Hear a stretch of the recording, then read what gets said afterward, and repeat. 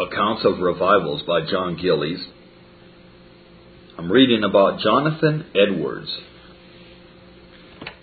Holiness, as I then wrote down some of my contemplations on it, appeared to me to be of a sweet, pleasant, charming, serene, calm nature, which brought an inexpressible purity, brightness, peacefulness, and ravishment to the soul. In other words, that it made the soul like a field or garden of God, with all manner of pleasant flowers, enjoying a sweet calm and the gentle vivifying beams of the sun. The soul of a true Christian, as I then wrote my meditations, appeared like such a little white flower as we see in the spring of the year, low and humble on the ground, opening its bosom to receive the pleasant beams of the sun's glory, rejoicing as it were in a calm rapture, diffusing around a sweet fragrancy, standing peacefully and lovingly in the midst of other flowers round about, all in like manner opening their bosoms to drink in the light of the sun. There was no part of creature holiness that I had so great a sense of its loveliness as humility, brokenness of heart, and poverty of spirit. And there was nothing that I so earnestly longed for. My heart panted after this, to lie low before God as in the dust, that I might be nothing and that God might be all, that I might become as a little child. While at New York, I sometimes was much affected with reflections on my past life, considering how late it was before I began to be truly religious, and how wickedly I'd lived till then, and once so as to weep abundantly for a considerable time together. On January 12, 1723, I made a solemn dedication of myself to God and wrote it down, giving up myself and all that I had to God, to be for the future in no respect my own, to act as one that had no right to himself in any respect, and solemnly vowed to take God for my whole portion and felicity, looking on nothing else as any part of my happiness, nor acting as it were, in His law for the constant rule of my obedience, engaging to fight with all my might against the world, the flesh, and the devil to the end of my life. But I have reason to be infinitely humbled when I consider how much I have failed of answering my obligation. I very frequently used to retire into a solitary place on the banks of Hudson's River at some distance from the city for contemplation on divine things and secret converse with God, and had many sweet hours there. Sometimes Mr. Smith and I walked there together to converse on the things of God, and our conversation used to turn much on the advancement of Christ's kingdom in the world, and the glory of things that God would accomplish for His church in the latter days. I had then and at other times the greatest delight in the Holy Scriptures of any book whatsoever. Oftentimes in reading it, every word seemed to touch my heart. I felt a harmony between something in my heart and those sweet and powerful words.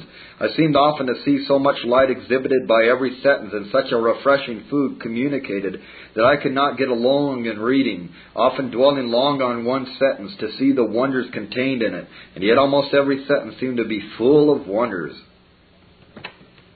End quote.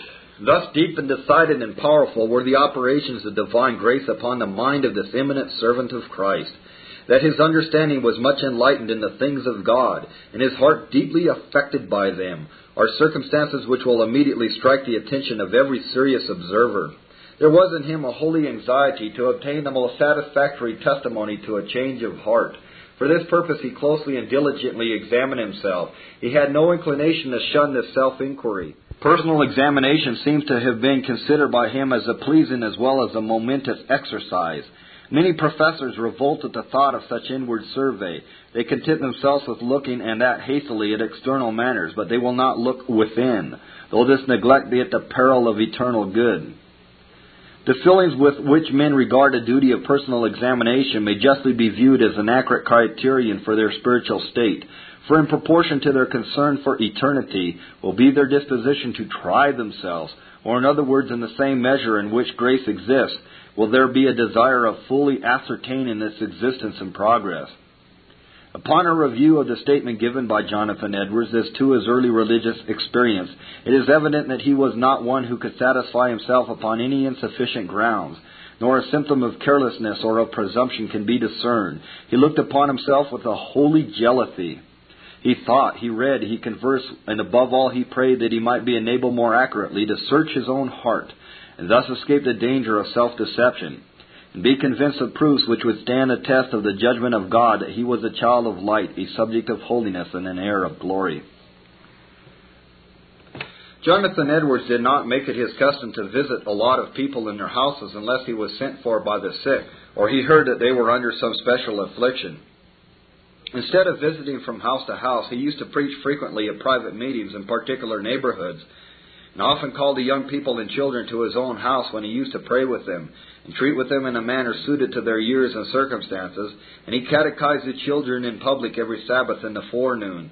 And he used sometimes to propose questions to particular young persons in writing for them to answer after a proper time given to them to prepare. In putting out these questions, he endeavored to suit them to the age, genius, and ability of those to whom they were given. His questions were generally such as required but a short answer, and yet could not be answered without a particular knowledge of some historical part of the Scriptures, therefore led and even obliged persons to study the Bible. He did not neglect visiting his people from house to house, because he did not look upon it in ordinary cases to be one important part of the work of a gospel minister, but because he supposed that ministers should, with respect to this, consult their own talents and circumstances, and visit more or less according to the degree in which they could hope thereby to promote the great ends of the ministry. In 1734, there was a great revival of religion under the ministry of Edwards that had spread around the New England colonies. In the latter part of May 1735, this great work of the Spirit of God began obviously to decline, and the instances of conversion to be less numerous, both at Northampton and in the neighboring villages.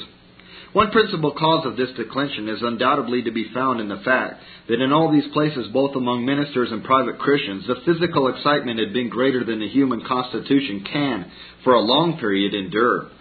Nothing, it should be remembered, exhausts the strength in the animal spirits like feeling.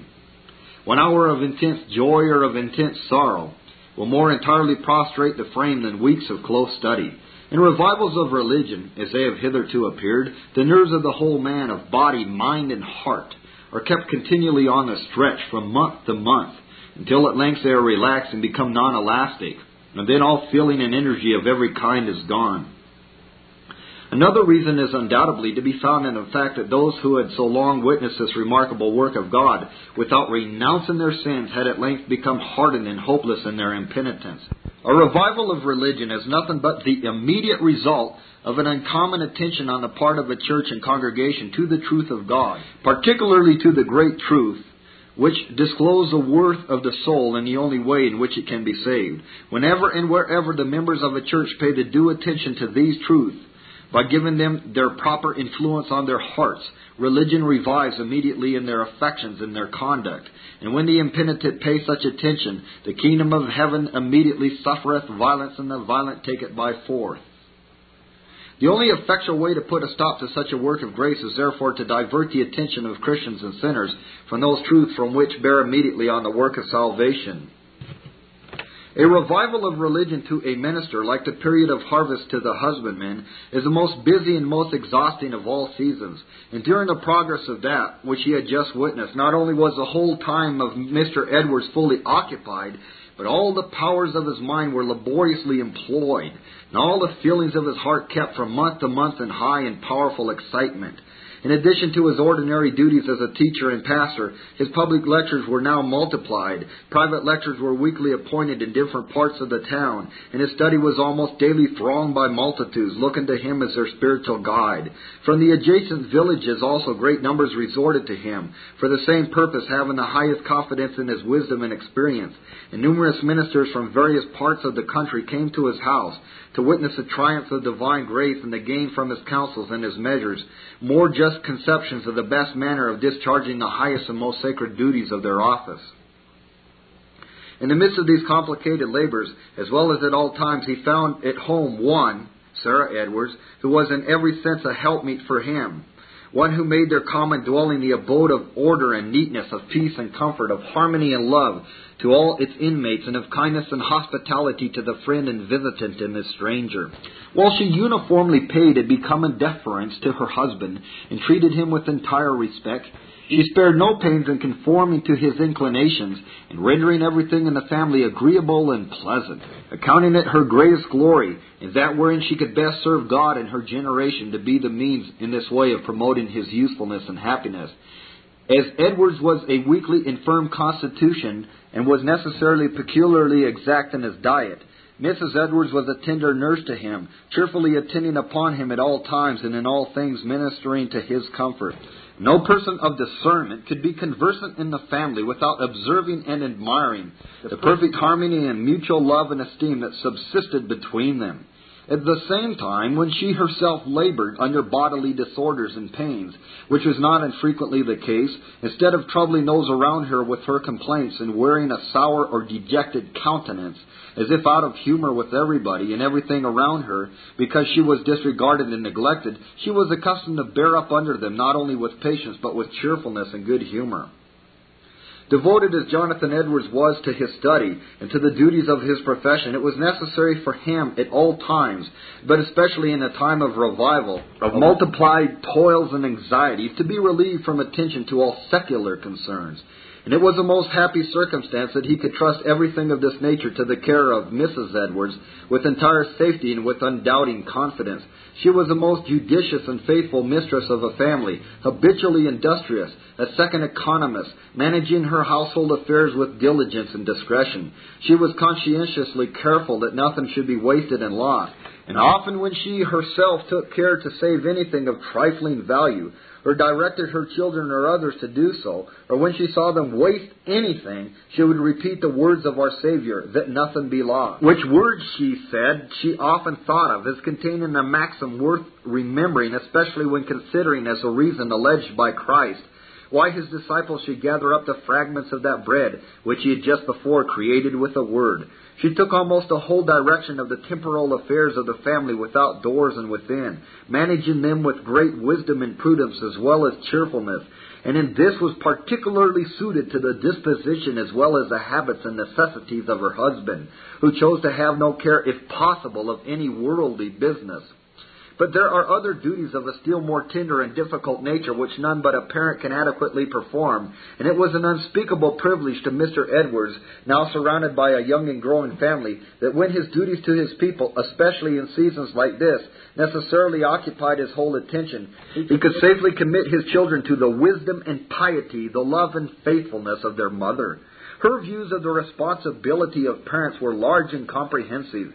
She thought that, as a parent, she had a great and important duty to do towards her children before they were capable of government and instruction. For them she constantly and earnestly prayed and bore them on her heart before God in all her secret and most solemn addresses to Him, and that even before they were born.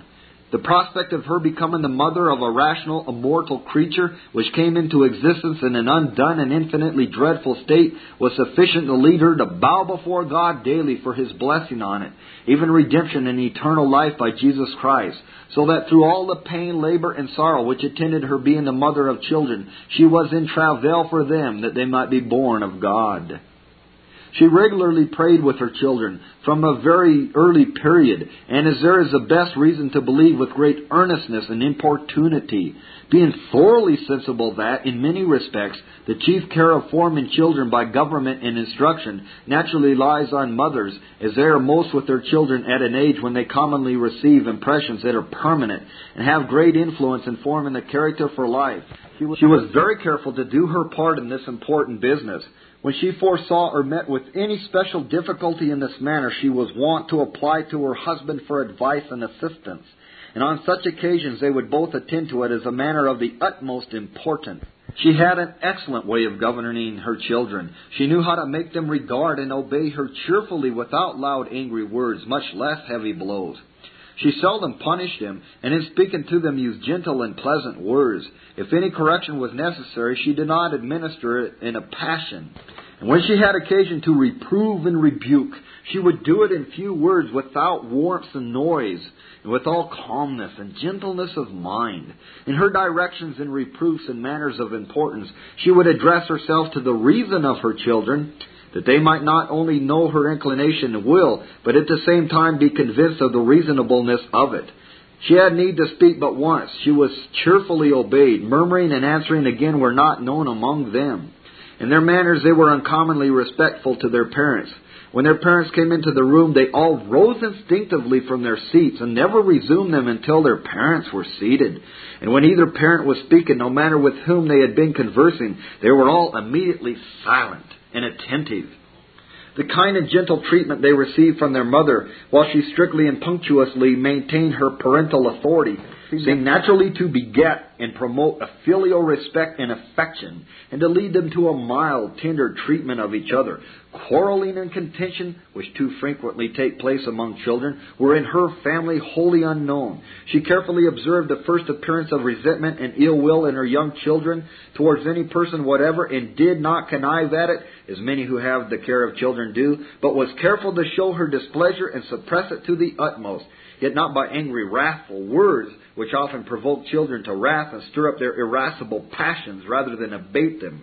Her system of discipline was begun at a very early age, and it was her rule to resist the first as well as every subsequent exhibition of temper or disobedience in the child, however young, until its will was brought into submission to the will of its parents, wisely reflecting that until a child will obey his parents, he can never be brought to obey God. Before returning to Whitfield's journals, I read the remainder of Edward's personal narrative. Quote, "Since I came to Northampton, I have often had a sweet complacency in God, in views of His glorious perfections and of the excellency of Jesus Christ. God has appeared to me a glorious and lovely being, chiefly on account of His holiness. The holiness of God has always appeared to me the most lovely of all His attributes. The doctrines of God's absolute sovereignty and free grace, and showing mercy to whom He would show mercy, and man's absolute dependence on the operations of God's Holy Spirit, have very often appeared to me as sweet and glorious doctrines. These doctrines have been much my delight. God's sovereignty has ever appeared to me a great part of His glory. It has often been my delight to approach God and adore Him as a sovereign God, and ask sovereign mercy of Him. I have loved the doctrines of the gospel. They have been to my soul like green pastures. The gospel has seemed to me the richest treasure, the treasure that I have most desired, and longed that it might dwell richly in me. The way of salvation by Christ has appeared in a general way glorious and excellent, most pleasant and most beautiful. It has often seemed to me that it would in a great measure spoil heaven to receive it in any other way. That text has often been affecting and delightful to me, Isaiah 32:2. A man shall be in hiding place from the wind, and a covert from the tempest. It has often appeared to me delightful to be united to Christ, to have Him for my head, and to be a member of His body, also to have Christ for my teacher and prophet. I very often think with sweetness and longings and pantings of soul of being a little child, taking hold of Christ, to be led by Him through the wilderness of this world. That text, Matthew 18:3, has often been very sweet to me. Except ye be converted and become as little children. I love to think of coming to Christ, to receive salvation of Him poor in spirit, quite empty of self, humbly exalting Him alone, cut off entirely from my own root, in order to grow into and out of Christ, to have God in Christ to be all in all, and to live by faith on the Son of God, a life of humble and feigned confidence in Him. That scripture has often been sweet to me. Not unto us, O Lord, not unto us, but unto Thy name give glory for Thy mercy and for Thy truth's sake. And those words of Christ in Luke 10:21, in that hour Jesus rejoiced in spirit and said, I thank Thee, O Father, Lord of heaven and earth, that Thou hast hid these things from the wise and prudent, and hast revealed them unto babes. Even so, Father, for so it seemed good in Thy sight. That sovereignty of God which Christ rejoiced in seemed to me worthy of such joy, and that rejoicing seemed to show the excellency of Christ and of what spirit He was. Sometimes only mentioning a single word caused my heart to burn within me, or only seeing the name of Christ or the name of some attribute of God. And God has appeared glorious to me on account of the Trinity. It has made me have exalting thoughts of God, that He subsists in three persons, Father, Son, and Holy Ghost. The sweetest joys and delights I have experienced have not been those that have arisen from a hope of my own good estate, but in a direct view of the glorious things of the gospel. When I enjoy the sweetness, it seems to carry me above the thoughts of my own estate. It seems at such times a loss that I cannot bear to take off my eye from the glorious pleasant object I behold without me, to turn my eye in upon myself and my own good estate. My heart has been much on the advancement of Christ's kingdom in the world. The histories of the past advancement of Christ's kingdom have been sweet to me.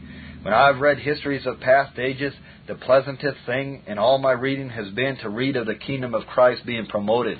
When I have expected in my reading to come to any such thing, I have rejoiced in the prospect all the way as I read. And my mind has been much entertained and delighted with the Scripture promises and prophecies which relate to the future glorious advancement of Christ's kingdom upon earth. I have sometimes had a sweet sense of the excellent fullness of Christ, and His meekness and suitableness as a Savior, whereby He has appeared to me far above all the chief of 10,000s. His blood and atonement have appeared sweet, and His righteousness sweet, which was always accompanied with ardency of spirit, and an inward strugglings and breathings and groanings that cannot be uttered, to be emptied of myself and swallowed up in Christ. Once as I rode out into the woods for my health in 1737, having alighted from my horse in a retired place, as my manner commonly has been, to walk for divine contemplation and prayer, I had a view that for me was extraordinary of the glory of the Son of God as mediator between God and man, and His wonderful, great, full, pure, and sweet grace and love and meek and gentle condescension. This grace that appeared so calm and sweet appeared also great above the heavens. The person of Christ appeared ineffably excellent, with an excellency great enough to swallow up all thought and conception, which continued as near as I can judge about an hour, which kept me the greater part of the time in a flood of tears and weeping aloud. I felt an ardency of soul to be what I know not otherwise how to express, empty and annihilated, to lie in the dust and to be full of Christ alone, to love Him with a holy and pure love, to trust in Him, to live upon Him, to serve and follow Him, and to be perfectly sanctified and made pure with a divine and heavenly purity. I have several other times had views very much of the same nature, and which have had the same effects. Often since I lived in this town, I have had very affecting views of my own sinfulness and vileness, very frequently to such a degree as to hold me in a kind of loud weeping, sometimes for a considerable time together, so that I have often been forced to shut myself up. I have had a vastly greater sense of my own wickedness and the badness of my heart than ever I had before my conversion. It has often appeared to me that if God should mark iniquity against me, I should appear the very worst of all mankind, of all that have been since the beginning of the world to this time, and that I should have by far the lowest place in hell. When others that have come to talk with me about their soul concerns, and have expressed a sense that they have had of their own wickedness, by saying that it seemed to them that they were as bad as the devil himself, I thought their expression seemed exceedingly faint and feeble to represent my wickedness. My wickedness as I am in myself has long appeared to me perfectly ineffable, and swallowing up all thought and imagination, like an infinite deluge or mountains over my head. When I look into my heart and take a view of my wickedness, it looks like an abyss, infinitely deeper than hell. And it appears to me that were it not for free grace, exalted and raised above the infinite height of all the fullness and glory of the great Jehovah, and the arm of His power and grace stretched forth in all the majesty of His power, and in all the glory of His sovereignty, I should appear sunk down in my sins below hell itself, far beyond the sight of everything but the eye of His sovereign grace that can pierce even down to such a depth. And yet it seems to me that my conviction of sin is exceedingly small and faint. It is enough to amaze me that I have no more sense of my sin. I know certainly that I have very little sense of my sinfulness. When I have had turns of weeping and crying for my sins, I thought I knew at the time that my repentance was nothing to my sin. I have greatly longed of late for a broken heart and to lie before God, and when I ask for humility, I cannot bear the thoughts of being no more humble than other Christians. It seems to me that though their degrees of humility may be suitable for them, yet it would be a vile self-exaltation in me not to be the lowest in humility of all mankind.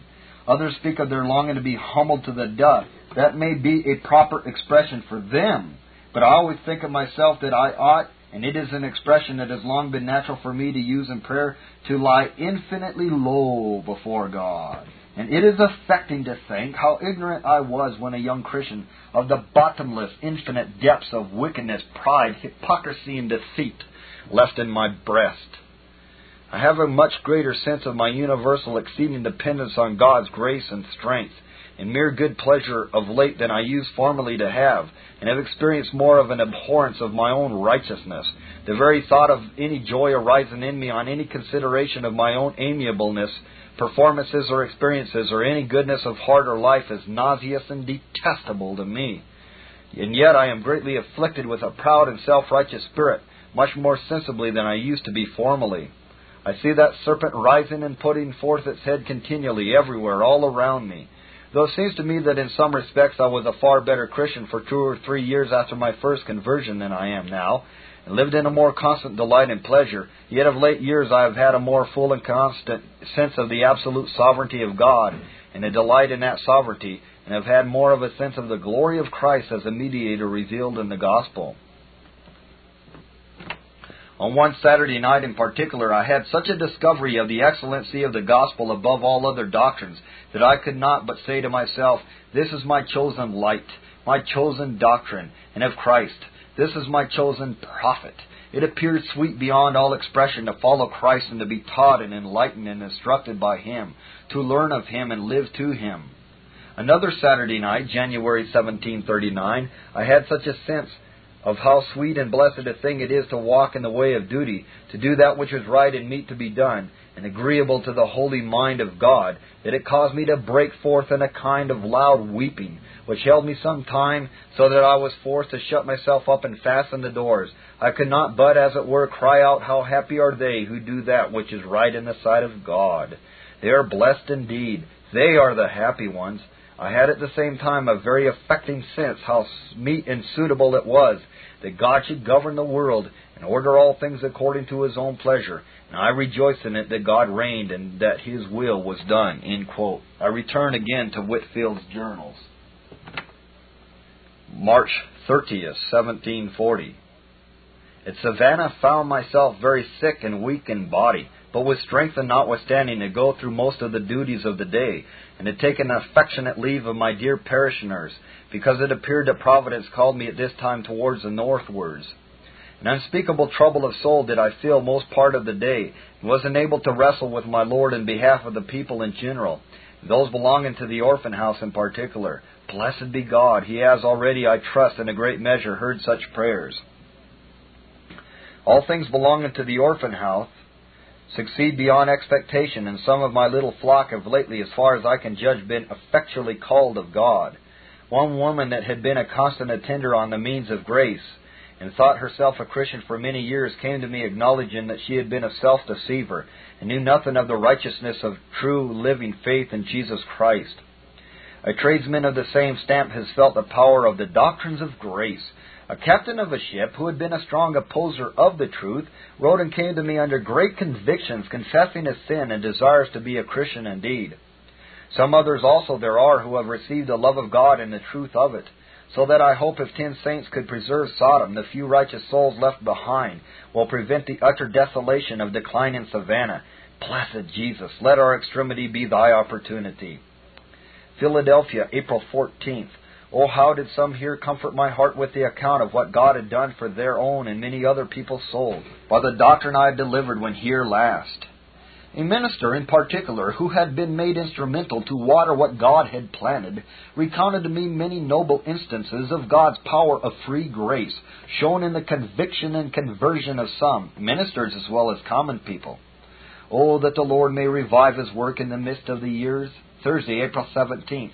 Preached at Abington, a district under the care of one Mr. Treat, a dissenting minister, to whom God has been pleased lately to show mercy. He has been a preacher of the doctrines of grace for some years, but was deeply convinced when I was here last that he had not experienced Him in his heart, and soon after I went away he attempted to preach but could not.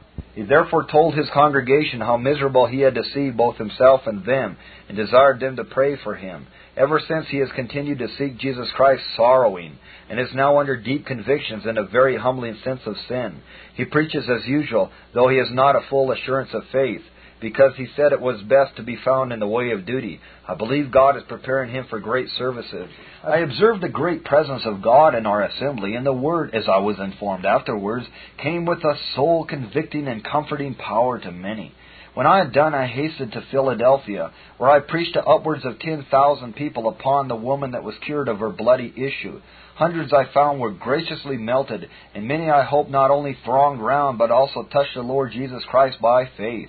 Near 10 came to me after sermon under deep convictions, and could tell me the time, when, and manner, how the Lord Jesus made Himself manifest to their souls. What gives me greater hopes that this work is of God is because these convictions have remained on many ever since I was here last. Some of not only righteousness and peace, but also joy in the Holy Ghost. Wednesday, April 23. Reached Neshimani near 3 in the afternoon and preached to upwards of 5,000 people in old Mr. Tennant's meeting house yard. When I came there, my body, through heat and labor, was so weak and faint that my knees smote one against another, and I was ready to drop down as soon as I had finished my prayer. But God was pleased to revive me. A very great commotion was in the hearts of the hearers. Great numbers were much melted, and one in particular, after the sermon, came to me crying, "You have brought me under deep convictions. What shall I do to be saved?" I gave him the apostles' answer, "Believe on the Lord Jesus, and thou shalt be saved." Upwards of 50, I hear, have been lately convicted about this place.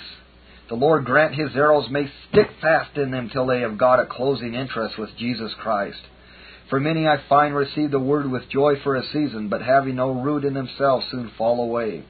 Better were it for them that always continue thus, that they have never been convicted at all. Lord, have mercy on these and such like unhappy apostates, and let them be renewed again unto repentance.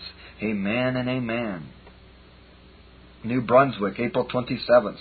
Was told last night by Mr. Gilbert Tennant of 2 that were savingly brought home by my ministry when here last. April 28th.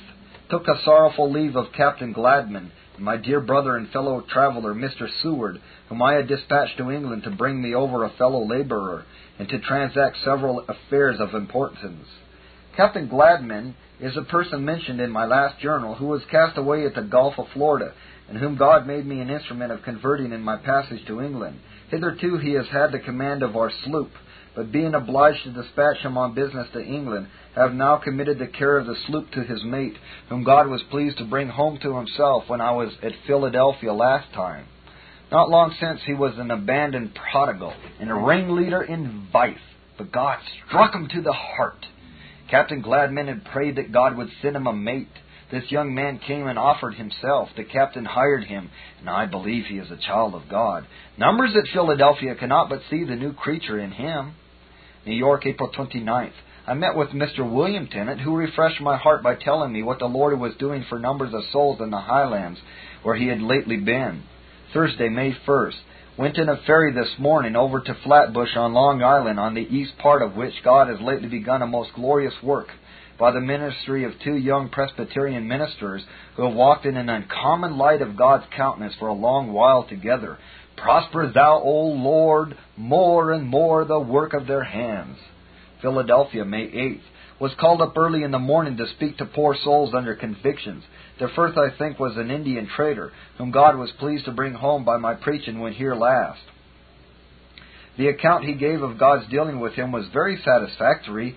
He has just come from the Indian nation, where he has been praying with and exhorting all he met that were willing to hear. Some of the Indians he had hopes of, but his fellow traders endeavored to prejudice them against him. However, he proposes visiting them again at the fall. Conversed also with a poor Negro woman, who has been visited in a very remarkable manner. God was pleased to convert her by my preaching the last fall. But being under dejection on Sabbath morning, she prayed that salvation might come to her heart, and that the Lord would be pleased to manifest Himself to her soul that day. While she was at a meeting hearing one Mr. M., whom the Lord had been pleased lately to send forth, the word came with such power upon her heart that at last she was obliged to cry out, and such a greater concern also fell upon many in the congregation that several betook themselves to secret prayer. The minister stopped, and several persuaded her to hold her peace, but the glory of the Lord shone so brightly round about her that she could not help praising and blessing God and telling how God was revealing Himself to her soul. Philadelphia, May 11th. After I had taken my leave, many came to my lodgings. I believe near 50 Negroes came to give me thanks under God for what had been done for their souls. Some of them have been effectually wrought upon, and in an uncommon manner. Many of them have now begun to learn to read. And one that was free, said she, would give her 2 children whenever I settle my school. I intended, had time permitted, to have settled a society for Negro men and Negro women. but that must be deferred till it shall please God to bring me to Philadelphia again. I have been much drawn out in prayer for them, and I have seen them exceedingly wrought upon under the word preached.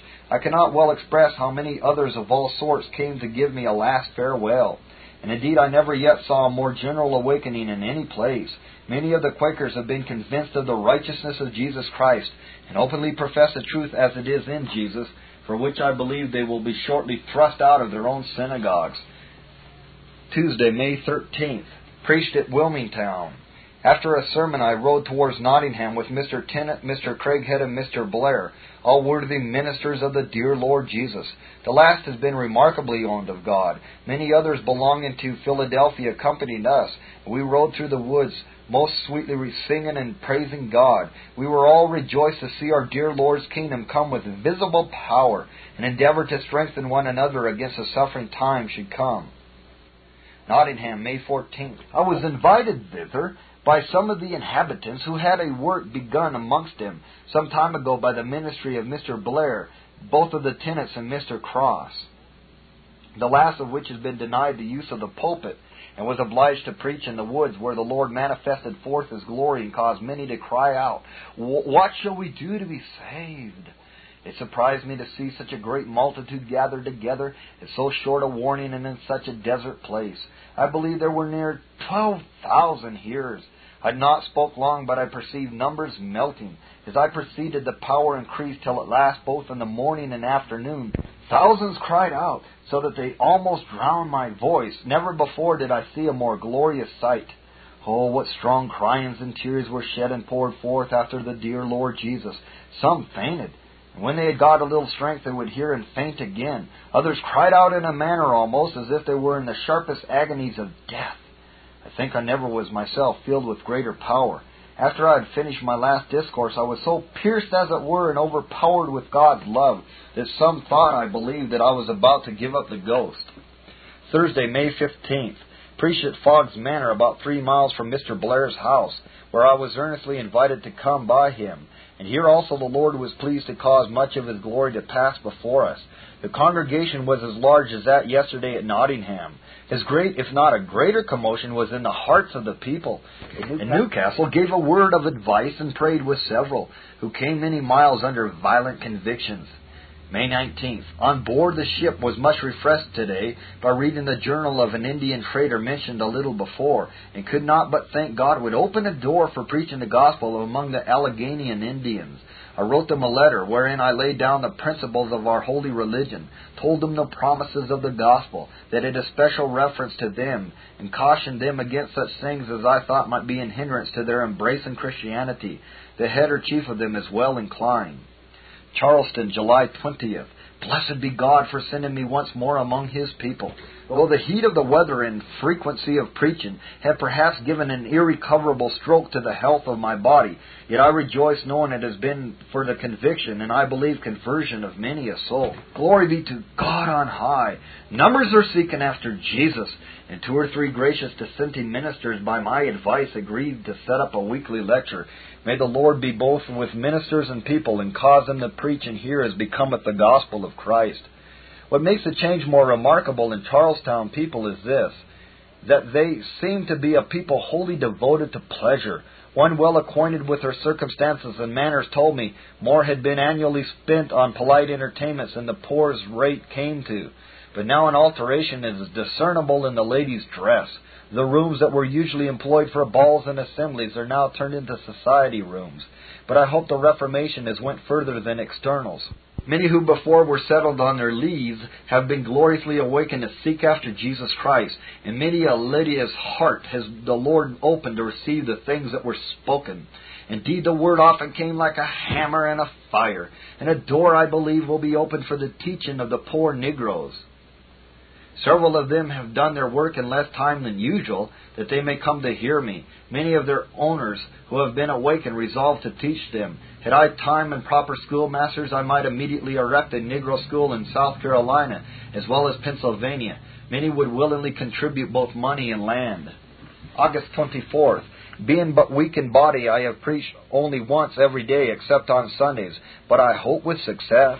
I scarce know the time wherein I did not see a considerable melting in some part or other of the congregation, and often it spread over all the parts of it.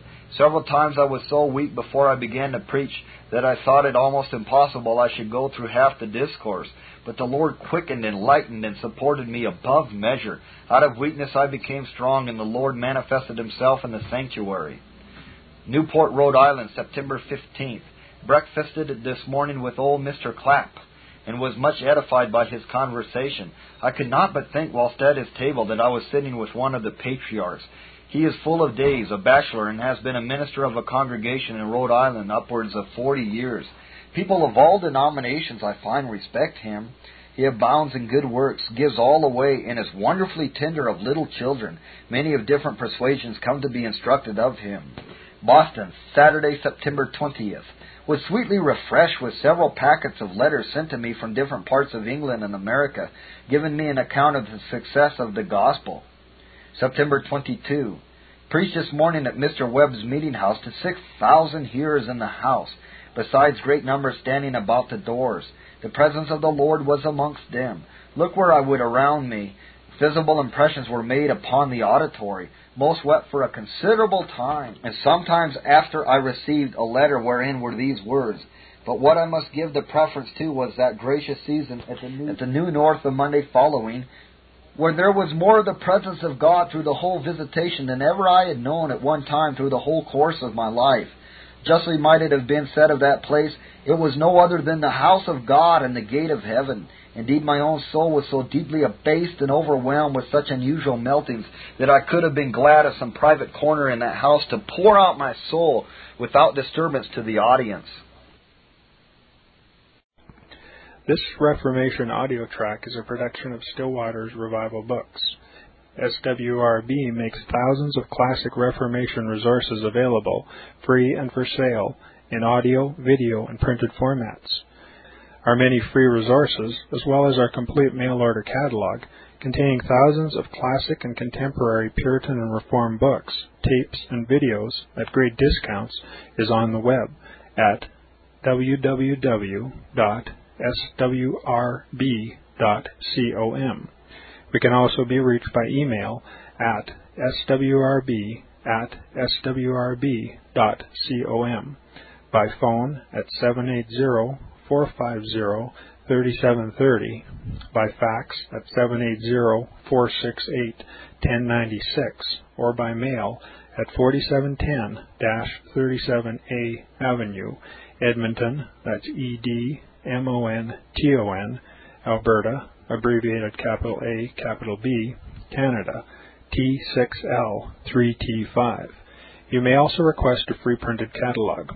And remember that John Calvin, in defending the Reformation's regulative principle of worship, or what is sometimes called the scriptural law of worship, commenting on the words of God, which I commanded them not, neither came into my heart, from his commentary on Jeremiah 7:31, writes, God here cuts off from men every occasion for making evasions, since he condemns by this one phrase, I have not commanded them, whatever the Jews devised. There is then no other argument needed to condemn superstitions than that they are not commanded by God. For when men allow themselves to worship God according to their own fancies, and attend not to his commands, they pervert true religion. And if this principle is adopted by the Papists, all those fictitious modes of worship in which they absurdly exercise themselves would fall to the ground. It is indeed a horrible thing for the Papists to seek to discharge their duties towards God by performing their own superstitions. There is an immense number of them, as it is well known, and as it manifestly appears. Were they to admit this principle, that we cannot rightly worship God except by obeying his word, they would be delivered from their deep abyss of error. The prophet's words, then, are very important when he says that God had commanded no such thing, and that it never came to his mind, as though he had said that men assume too much wisdom when they devise what he never required, nay, what he never knew.